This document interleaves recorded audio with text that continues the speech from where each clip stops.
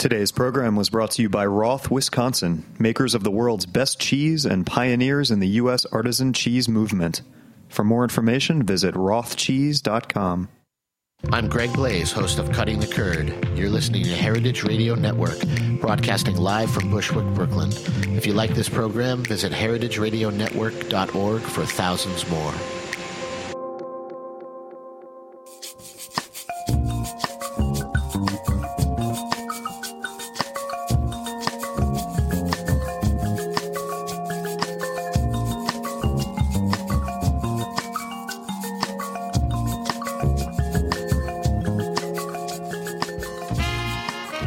Good evening and welcome to Fuhmentaboudit on heritageradionetwork.org.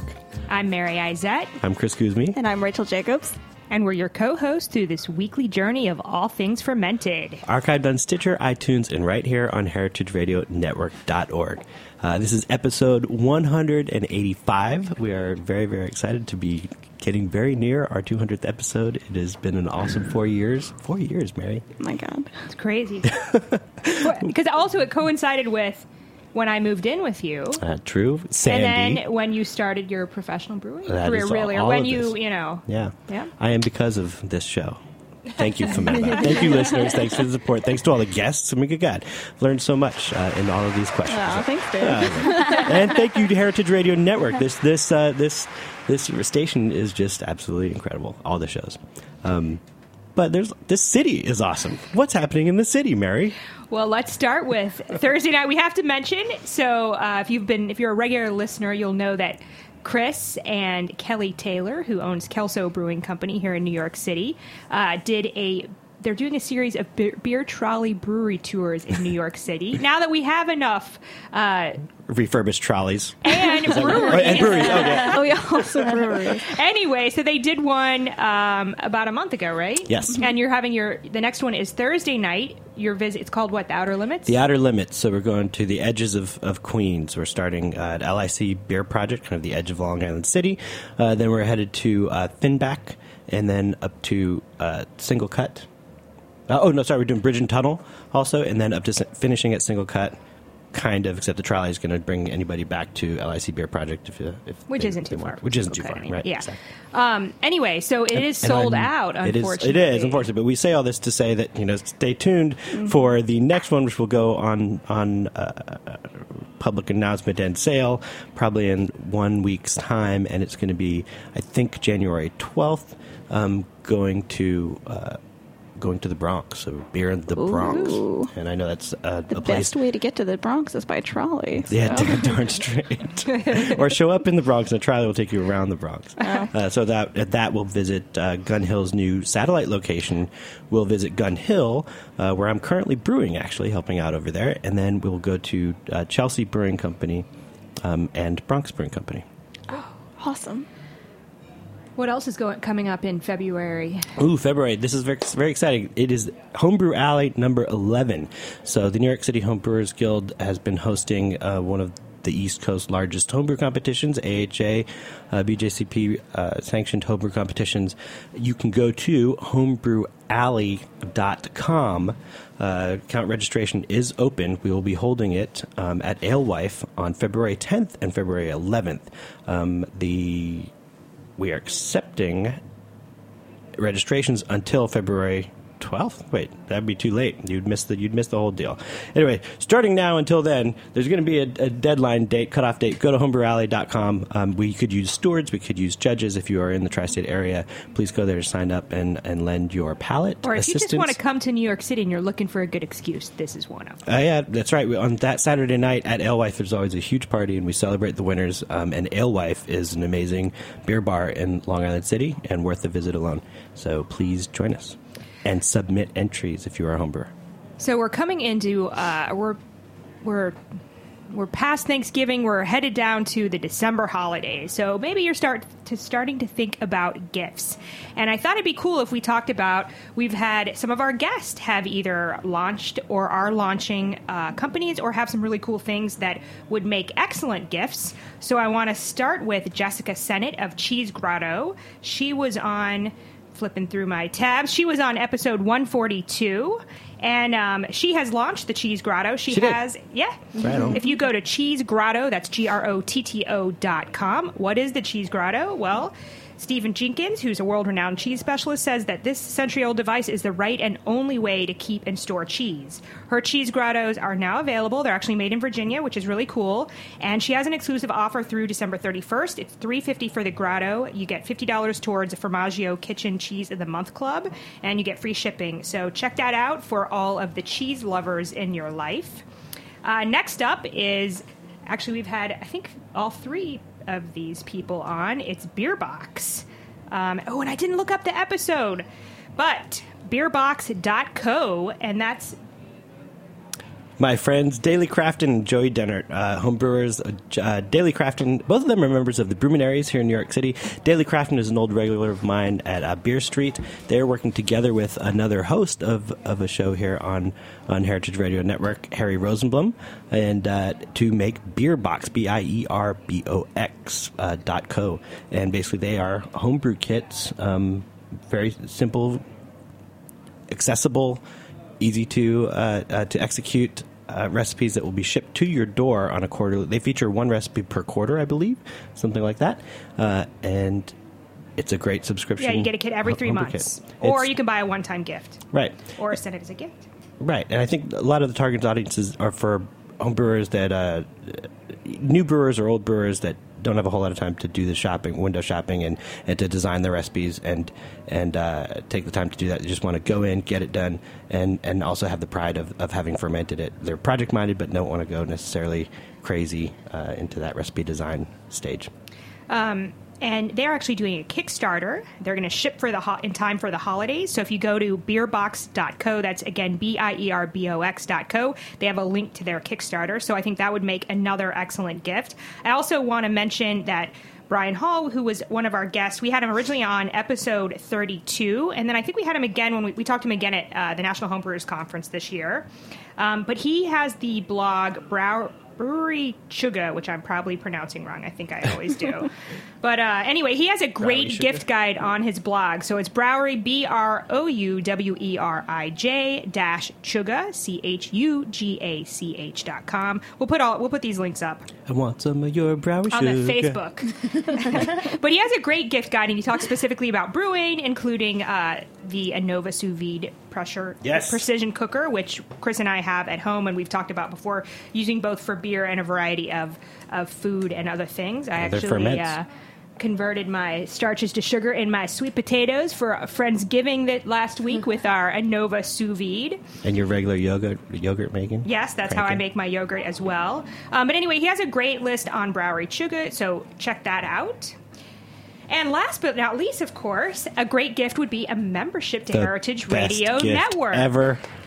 So, obviously, Fuhmentaboudit, we're part of the Heritage Radio Network family. Heritage Radio Network is a member-supported, not-profit radio station devoted to all things food and beverage. So, right now, we especially need your support. Our end-of-the-year fundraiser is going on. We have a variety of rewards that you can get. Oh, yeah, there's some new pot holders that we have. There's one. We're looking at one right now in the severed head of a taxidermied pig. Boar. He's very happy. He's very happy. He loves it. He absolutely loves it. And we have some beer teething. I think koozies, that's what's going on. Keep your beer temperate. There's also other member benefits like monthly best of playlists. There's lots of swag, discounted events, tickets, members only parties, and all kinds of good stuff. So if you'd like to donate, either join yourself and or give a gift of membership, you can go to heritageradionetwork.org/donate. Let me tell you, there is no party like a Heritage Radio Network party. What? Because a Heritage Radio party don't stop unless we lose funding, which is where you come in.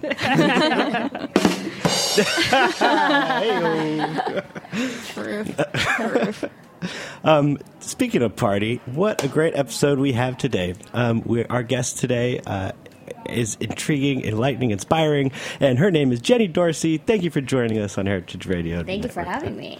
On Fuhmentaboudit. Tell us a little about yourself and what you do in the fermented world. So my name is Jenny, and I'm a chef and culinary consultant based in New York City. I work in culinary consulting full-time, but on the side, my husband and I run this underground restaurant tasting series called I Forgot It's Wednesday. So that is like a creative palette for me. I get to go do whatever I'm kind of feeling at that moment, put together courses. So every 6 weeks or so, we have a group of people come over, and we do 7 courses of food, 4 courses of homemade cocktails, and it's kind of like run of the gambit of what you're going to have that night. Totally like unknown. The guests usually know maybe like 2 days in advance, and it's all sorts of interesting fermented foods or other culinary delights from around the world. Awesome. So how did you get into the food world and eventually the fermentation world? I started my career actually in management consulting and realized I totally hated it. So I had started my MBA, I left, I decided to go to culinary school, worked in restaurant kitchens, and decided that, hey, I want to do something that's both food and business related. And I want to do something full-time in the food world. What does that mean? Spent a lot of time freelancing and trying to figure out my life, basically, for a few years. And it came down to having a business where I could do more like consulting for different food businesses and also having a creative outlet for myself and for my husband. So we started this dinner series as a way not only for us to experiment and be creative, but also as a way for the two of us to get a group of people together and have them connect on a deeper level. So within that, while we're getting people to talk to each other and talk to each other about, bigger things than just like the weather or how the subways are running that day. We love talking about that, though. We always start a conversation that way. We were saying, hey, well, what would really challenge them is if we got more interesting food. When we first started, I was always nervous that people would be like turned off from things that they hadn't had before, or things that sounded weird, or maybe things they just are unfamiliar with. But especially as we really narrowed down our audience, I realized like the right kind of people who come are open-minded and they want to try new stuff, so I should put it out in front of them and see how they react, which is where the fermented foods came in. People love like learning about new foods, and when it's like fermented at home, they're usually so unfamiliar with what that palate tastes like or what that is on their palate. Besides, having beer and wine, they're like, what's fermentation? What does that mean in food? Or besides sauerkraut, and it was met with such a positive like reception. I was like, I should learn more about this or find different ways to incorporate it in my cuisine. Awesome. So what was it? What were some of your beginner ferments? My first one I ever did was fermented tea leaves, which is really popular in Burma. I've not been to Burma, but Burmese cuisine is strangely very popular in San Francisco, which I lived for a year or so. And I went to their like namesake big Burmese restaurant out there called Burma Superstar, and they have this tea leaf salad, and I was like totally blown away by just all the textures and flavors going on. I just never had anything like it, / never thought of fermenting tea leaves, / never thought to eat it as a salad. Like, what was going on? My cheeks, I don't understand. But yeah, it's basically green tea leaves that in Burma, apparently they take the best tea leaves. It's like such a big deal that they take the very best ones, they wash them, and they ferment them in a certain way with, their secret mix of things. At home, I usually do a mix of different seasonings, like Maggi seasoning, which is from the region, garlic, shallots, lime juice, stuff like that. And they plate it in a salad bowl with all these crunchy nuts, crunchy fried garlic, crunchy shallots with some lettuce, and you mix it all together. It's like very DIY. Apparently it's like a peace offering in their culture. Like in the olden days, it's like very much this like all immersive culinary experience. So when you say you mix it with all those things, how long do you let it sit? Are you using salt with these tea leaves? What's exactly What is the going on fermentation here. process with the tea leaves? Yeah, so you wash it, you dry it, and make sure it's like it's damp but it's not like soggy. And then I spin it in a food processor with there's some salt in there. There's some sort of acid, whether it's like lime juice or vinegar, garlic and shallots and peanut oil and such. I put it in a vacuum bag and seal it, and I ferment everything at home in my wine cooler. That's my secret idea. Thought of it, putting things in the pantry was starting to worry me. I'm like, I don't know what temperature my pantry is. Sure. So I would stick it in the wine cooler, usually like 60 or 65 degrees, and leave it for about a week. And then you take it out after a week or so and see how you feel about the taste. As it goes on, it gets a little funkier. It gets a little bit more sour, but not like in a tart way, just kind of a nuanced sour taste, which is good if that's what you're looking for. But at the same time, you're considering all the other things that go into the salad. So you don't want it to be too salty and sour and overpower everything else. So yeah. Cool. So could I just go home and open a tea bag and ferment that, or is there do they have to be fresh tea leaves? No, you can use dried ones. You just you have to boil them with a little bit of vinegar and water, and then drain them again so that they're rehydrated. And you pick out anything if you don't have super super nice tea leaves, there's usually some sticks in it, so you have to pick out all the sticks and make sure it's only soft tea leaves. I usually use a nice grade Japanese sencha green tea sort of thing. I let them sit overnight in cold water before blending everything else in it. And yeah, it's pretty simple, and you can use it with you can use a different type of tea leaf if you like. Oh, wow. So it is super accessible. I wonder why it hasn't caught on. I've never heard of Burmese tea salad before. I wonder why it hasn't caught on in New York. I know. It's so Undersung weird. cuisine, though. Yeah, it's so weird because, New York is the pioneer and everything, and nobody has it here. And it's it's totally this interesting, crunchy experience that I haven't had before. That's interesting. So Chris and I recently have gotten into Himalayan food, which is kind of related, but we've had some fermented foods in those cuisines that we had never heard of either. So I think, there's just a lot of cuisines that ferment stuff, and we never, it's really hard. It's such a preservation method, Yeah. because they didn't have refrigeration, and they were finding out different ways to make their food last longer, and all these wonderful things happen to it. Yes, and you get a lot of other aromas and flavors Yes. involved in it as well. Well, we're going to take a very brief break, and we'll be right back with more Jenny Dorsey. Fuhmentaboudit.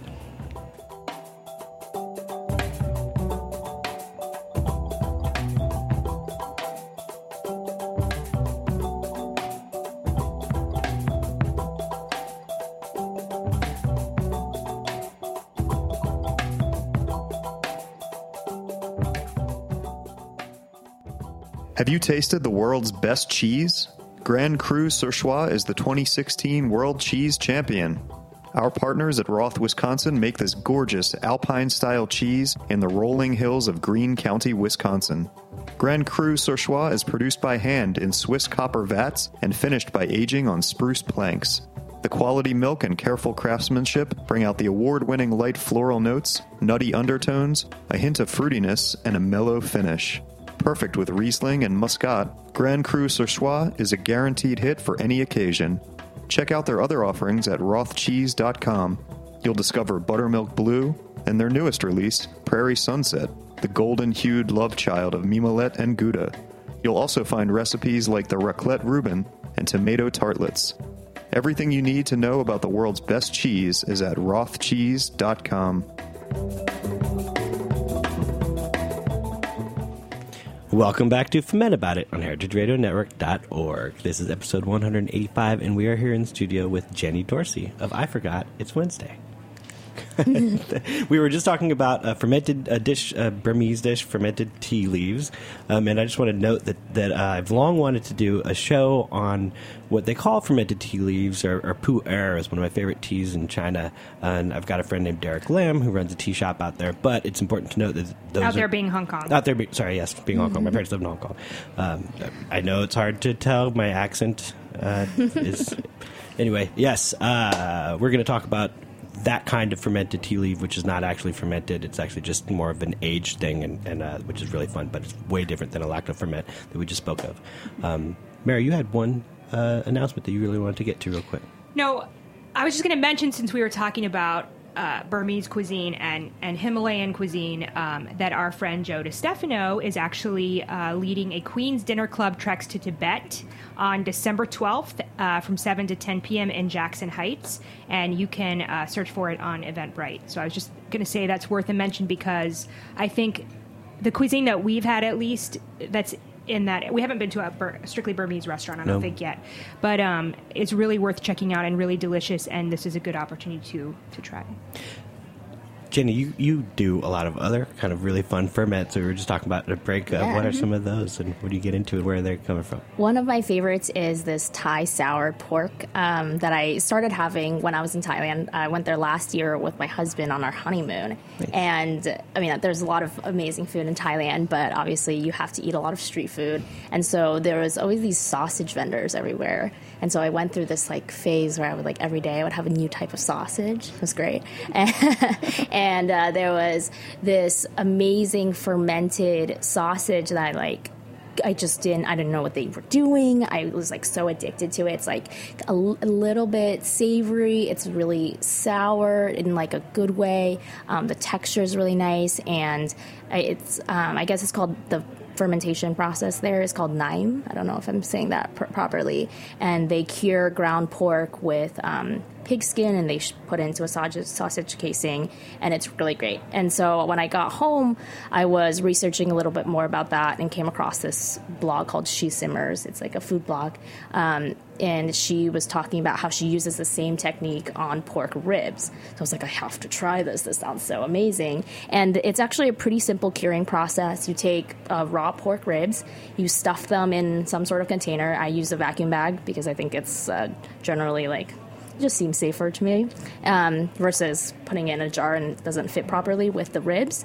And you coat it in this mixture of cooked rice, garlic, and salt. You have to get the ratio somewhat in the right category. Cooked rice. Cooked rice. Yeah. So, yeah, and you get that mixture all nice and sticky, get it all over your ribs, you stuff it in the vacuum pack container, put it in your wine fridge, and you let it sit for 3 to 5 days, depending on how tart you want to get it. And it's amazing. The rice forms this interesting crust around the ribs. You bake them off to finish, so you can't eat them raw. I guess you could, but I don't. You can fry them, you can bake them off, and they're incredible. You can do the same with beef, you can do it with lamb. Do not do it with poultry.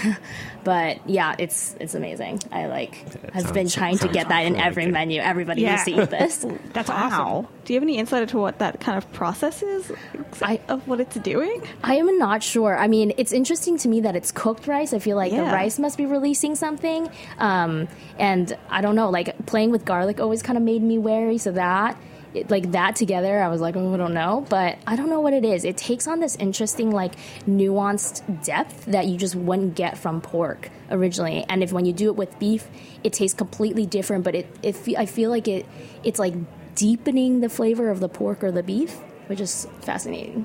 Oh, it's probably a lacto or some other bacteria. Yeah. I'm guessing lacto driven. Yeah, from the cooked. Yeah, from basically how you're describing how it tastes. And I don't know. We got to try that. I know. Does it work with fish? I don't know if I would do it with fish. It makes me a little bit nervous. All right, Chris, you got to try it. I'm all for it. I'm already planning it. So let's talk about fermented berbere. And I always pronounce. How do you pronounce it? I think it is berbere, but I don't know. Can you spell it for the listeners? Berbere. And tell us what it is. Yeah, so it's berbere is kind of the essential Ethiopian spice blend, kind of like what garam masala is for Indian food. Mm-hmm. So it's the foundation that they use use it for a lot of other things. So in its core, it's a chili spice blend. It's dry. It's usually a deep red color. I think berbere is kind of meant to be the middle middle variety in terms of spiciness. So there's a milder one and a more spicy one. So the chilies that they use is the medium one. But yeah, you can use everybody has their own kind of version of it, and it's done to eye, and every mom has kind of their own thing. But yeah, I went to this really interesting class with an Ethiopian chef in San Francisco, and he was talking about his own heritage, and he was talking about how he makes up a stickier paste from it.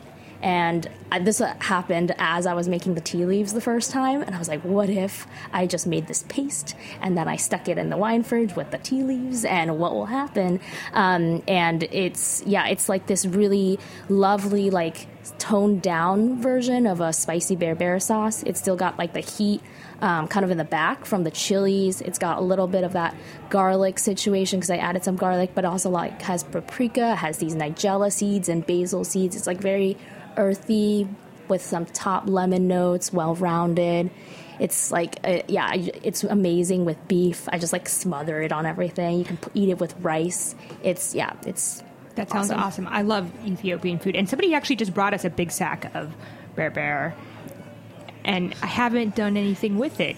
I saw that Marcus Samuelsson actually had an article, or like he had like a bunch of things to do with berbere sauce, and I kind of had pinned it on my Pinterest board, but this is inspiring me even more so. This sounds awesome. And for people where do you get your berbere? I make it from like a variety of different spices, but I think you can buy them pre-made at some of the bigger, like the spice, like Hallucinations or something, I bet.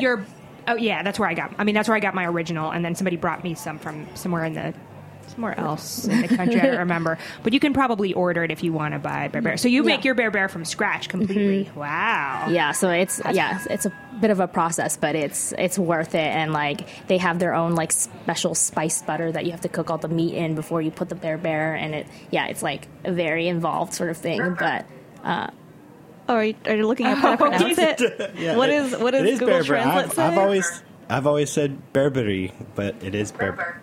Berber? Berber. Is that Google Translate? Berber. Oh, is that pronunciation manual? It's a little bit like Gerber. Yeah, like Berber. There we go. Berber. This came out because, over Thanksgiving, Chris and I had I call them giblets, and Chris calls them giblets. Giblets. That's, what comes from the inside of the turkey. Giblets. So I never really thought about it. I just said giblets. But it turns out the most common pronunciation is giblet. Mary's once again more right than me, but we're both right. So. But ever since then, now we've been like looking up how to pronounce everything on the internet. So that will explain that. So let's talk about what else. You also have done a fermented duck broth. Yes, that was kind of a play, actually, now that we've been talking about the soured ribs. I cooked the duck initially. I do this like rub duck breast, and then because I take the whole duck down for it, I'll take the carcass, roast it off, and then break down little pieces and do a similar ferment as with the Thai soured ribs, which makes me a little less nervous because the duck's already cooked, I hope. And so I'll do that in the refrigerator, and after it's been smothered on all the good rice stickiness for a couple days, then I'll take the bones out and then cook it with the rice and make a stock out of it. And it's like it's not too duck flavored. I feel like it mellows out the duck a little bit, which is interesting. And I use it as like a braising liquid for a lot of other things, such as the berbere short ribs. It adds like this interesting kind of like slightly tart sort of. There's like, I don't know how to describe it besides when you eat it, you're like, there was like some interesting tartness there that I don't know where it came from. Yeah. So yeah, I really love what it does, and it's like so subtle, so people will never talk about it because it's not enough to be like, oh, but did you taste that? But I think when people go home, they think about it, and so that's the draw. And I think that's something that's important when we talk about fermentation, not only because if you're fermenting something because you're making alcohol or you're making something that has a lot of probiotics in it, but because a lot of fermented foods have that extra oomph to them. Like I mostly am a vegetarian the majority of the time, and I've been using my house-made miso, and also actually I do pescatarian, I guess, but I just got some bourbon barrel-aged fish sauce, and I think like those kind of fermented, like soy sauce, those kind of fermented foods just add that extra zing to them. So that's another reason to ferment, to use some of these fermented foods, is not only for the probiotic, the health factor, but also to add this extra depth to your food that you can't get any other way. Yeah, one of my two favorite like fermented cooking ingredients, I mean, besides the fermented fish sauce, is fermented black beans and fermented broad bean sauce, which is like I'm not actually sure what the bean looks like, but it's a brown sauce, more common in Thai cooking. So the black beans are really, it's like everywhere in Chinese food. They're really salty and they're very fermented. And if you like grind them up and kind of like sprinkle them in something else, it's like interesting, especially if you're making some Italian food, you like sprinkle some fermented black beans in there. People are like, what's happening? That is awesome. You're like, there's something in this I just can't quite place. You're like, yeah. I bet you wouldn't have guessed it. And the broad bean sauce, they classically use it in this mixture. They do like this poached chicken and rice dish. And the chicken's like really, really gently poached in just some water and some like, I think there's like garlic in there, but just like very gentle.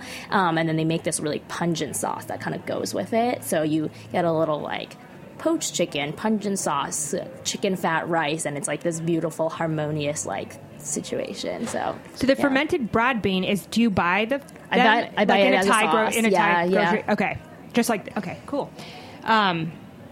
Your husband does the mixology at the dinners. Does he ever use any vinegar or shrubs or any sort of fermented liquids to spice up some of his? That's his new cocktails? Thing. Is it? Oh man, we have so many shrubs going in our. I'm like, oh. So let's do a revisit of what a shrub is. We've had some shrub shows before, but a shrub, I guess, is slightly fermented. It's like a version of. But you can make shrubs out of anything, but he's been making these like rhubarb shrubs. So rhubarb with a little bit of vinegar and let it kind of like sit and let the natural sugar starches come out. Mm-hmm. I don't know if that was technically... And probably the vinegar I'm guessing the vinegar pulls out other things too in the fruit. Like when I've made shrubs before, I think it's also, because vinegar obviously has a lot of acidity, so it's pulling a lot of flavors out that you might not get by doing a regular tea infusion or something like that. Sorry. I was curious.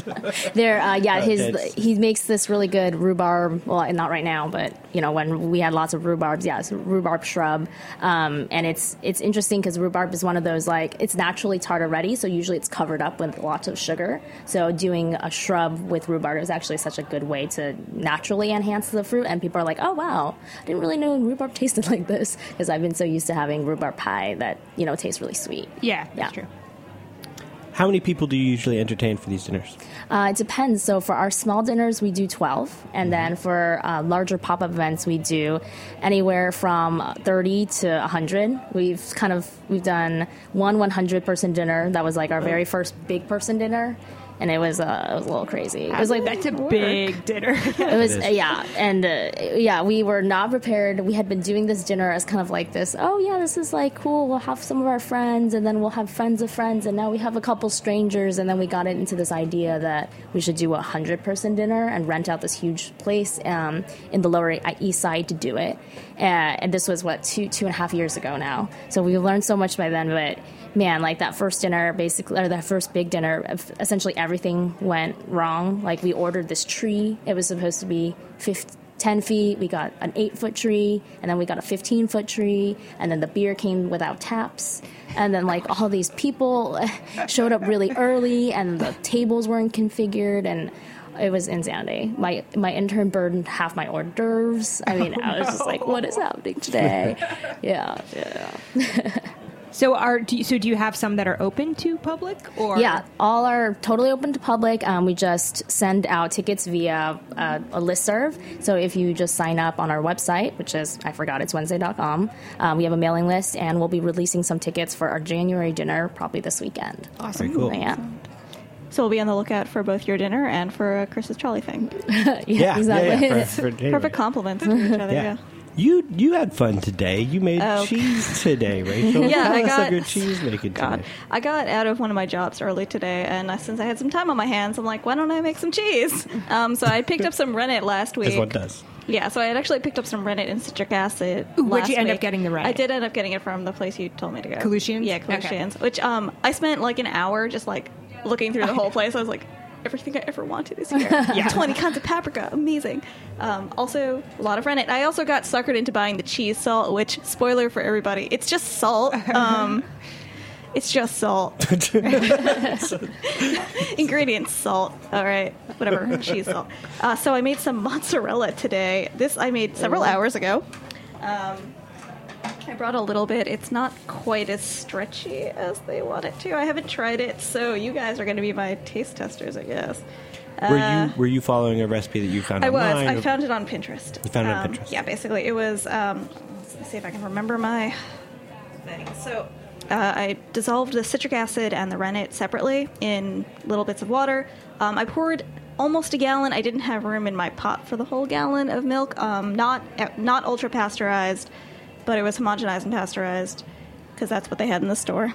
Then I added the citric acid on low heat for a little while, and then the rennet, and then you take it off the flame. You put a cover on the pot and let it sit for 5 minutes, and then it starts to look kind of like tofu. And you split it up into curds, like with a knife, and stir it for a little while. Keep stirring it, and then after a while, it forms some bigger curds. Strain them out. And then what the interesting part is after you strain out the curds, you're going to heat up the whey again and then put the curds back in there so that the curds get really stretchy when they're at 135 degrees. But you want them separate, so I didn't have a slotted spoon for some reason. I don't know where my slotted spoon went, so I had that same issue. Yeah, I know I have one. I don't know where it is. I ended up using the small plastic strainer that I use for kefir instead of a slotted spoon, and it probably worked better because it holds more. Mm-hmm. And then he heated that up and then kind of took the hot cheese. I didn't buy the gloves that it told me to buy, so I had hot hands, and folded it over, stretched it over as much as I could, and that was it. And then put it in the fridge. Awesome. It actually only took about 40 minutes, but it was like I was paying attention the whole time. Cool. Right. Yeah, and I had to buy a thermometer, which was actually a really good investment. Definitely recommend buying a digital thermometer for anybody who doesn't have one. Yes, that's an excellent holiday gift. That is a great holiday for pretty much gift. anybody that does fermentation, I think. Just there's always something that you're going to use it for. Yeah. So you guys want to try this mozzarella cheese? Yeah. Yeah. So while you're divvying that up, I want to go back to fish sauce. Yes. Yeah, because mozzarella fish sauce is something I grew up in the rural Midwest, so I wasn't exposed to very many cuisines when I was little. So I didn't grow up with a lot of the food that I now eat regularly. And fish sauce is one of those things that I probably didn't encounter till I was in my late 20s, I'm guessing. And I love it. Chris is a little more hesitant because low doses and blended into the right environment, it's awesome. And as long as it's not a noticeable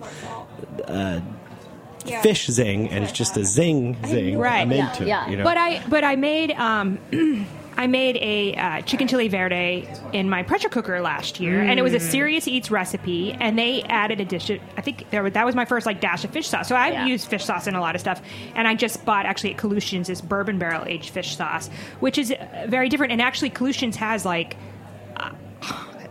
or 15 different kinds of fish sauce. I'm guessing they have a lot, maybe not that many, but they had a lot more than I've seen before. But I think that, and now I've been adding it to almost everything. I added a little bit when I made vegetarian stuffing, or stuffing without turkey in it, and I used a dash of the fish sauce. I used a dash of the fish sauce actually in the gravy that I made. I've just been adding just to give it that extra zing. But what are some of your favorite things to use fish sauce I think fish sauce is a perfect finishing salt. If you I think it goes, besides obviously going well with Southeast Asian cuisine, it goes really well with Spanish and Mexican cuisine. I don't know what it is. Spanish too, because they have a lot of fish. But something about adding it to tomato sauce. My favorite. So I make this tomato sauce. Everyone's like, "What's in this sauce?" It's tomatoes, lots of mushrooms, and fish sauce. And then, I'm telling you, that is the magical combination. Don't tell. I need an Italian grandmother to be like, "Oh my God, throw her out." But yeah, it's amazing. And yeah, with Mexican cuisine, it's so good. I learned in Vietnam when I was there that it's one or the other, Vietnamese fish sauce and Thai fish sauce. One is with anchovies, and the other one with sardines. But they're relatively interchangeable unless you have a really delicate palate. I usually use Red Boat. It's they're virgin pressed fish. I don't know what it means. I think the bourbon barrel one is made by Red Boat. Oh, okay. The one that I bought. Yeah. They have so the numbers on the fish sauce 40, 50, or 60. It just tells you how much percentage of fish sauce to water. So it's really if it was 100% fish sauce, it would be way too much. Yeah. So the 60% one's going to be a little bit more intense than the 40N1 or however they designate it. But it's I put it on everything unless obviously I'm making something vegetarian. But yeah, it's really good if you're like mixing any of your all these fermented foods is like really nice with fish sauce. And it doesn't really taste like fish, I don't think. No, so especially like if you're using it as like you said, as basically a condiment. Mm-hmm. And there is an Italian fish sauce too. Oh, actually. Yep. And they had that at Colucci's. I've never seen it. We had a guest, Rob Handel, who we've had on a couple of times, and he's making his own fish sauce from scratch. Oh, wow. Yeah, but and I really want to make some too, but I don't. What kind of fish? Your cats will go crazy. That's true. Oh my god. Also, like we'd have to fresh catch fish, and I totally know how to clean a fish, but I haven't. Yeah, we can't do that. East River fish would not work in fish sauce. It had an interesting nuance to it. Yeah, I mean, we could probably get one fresh at one of the fish markets. Yeah, but anyway. But yes, fish sauce. It's like one of my favorite new condiments, and so good. I feel like I haven't explored it fully. So Chris is so excited. Ignorance is bliss. That's true. There's so many like strange fermented things. After I started getting into fish sauce, I would like walk down the fermented aisle at like the Chinese or like Thai supermarkets, and it's like, what are all these things? Fermented tofus and fermented like mustard greens, also really good. There's this like really kind of disgusting looking fermented tofu that's good that comes in jars, and you like eat it with rice. It's all sorts of tofu. Yeah, there's stinky tofu. It's stinky tofu is like actually dry, and it's also stinky, but like they have this other like wet slimy one. I'm not describing it in a great way, but it's like strangely good and kind of addictive. It's like one of those acquired tastes. I've never had that. Yeah, it's like it comes in a very shockingly drab gray jar. It's like in this pool of liquid. You're like, what is this? But it's so good. Awesome. Well, so your website again is? IforgotIt'sWednesday.com. Come hang out with us at a dinner sometime. Awesome. Thank you so much for being on. I'm very inspired to go home and ferment some good stuff. I didn't ferment anything over my Thanksgiving staycation, I'm ashamed to say. I did cook a lot, but I definitely have some fermentation dreams, especially now. So thank you so much. Ferment all the meats. Yes. Ferment all the things. Yeah. Jenny Dorsey, thank you so much. Thank you. I forgot it's Wednesday. Fermented.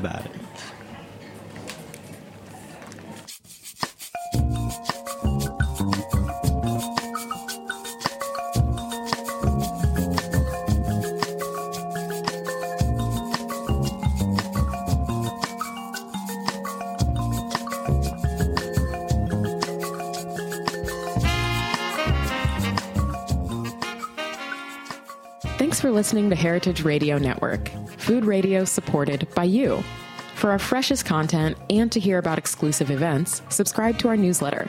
Enter your email at the bottom of our website, heritageradionetwork.org.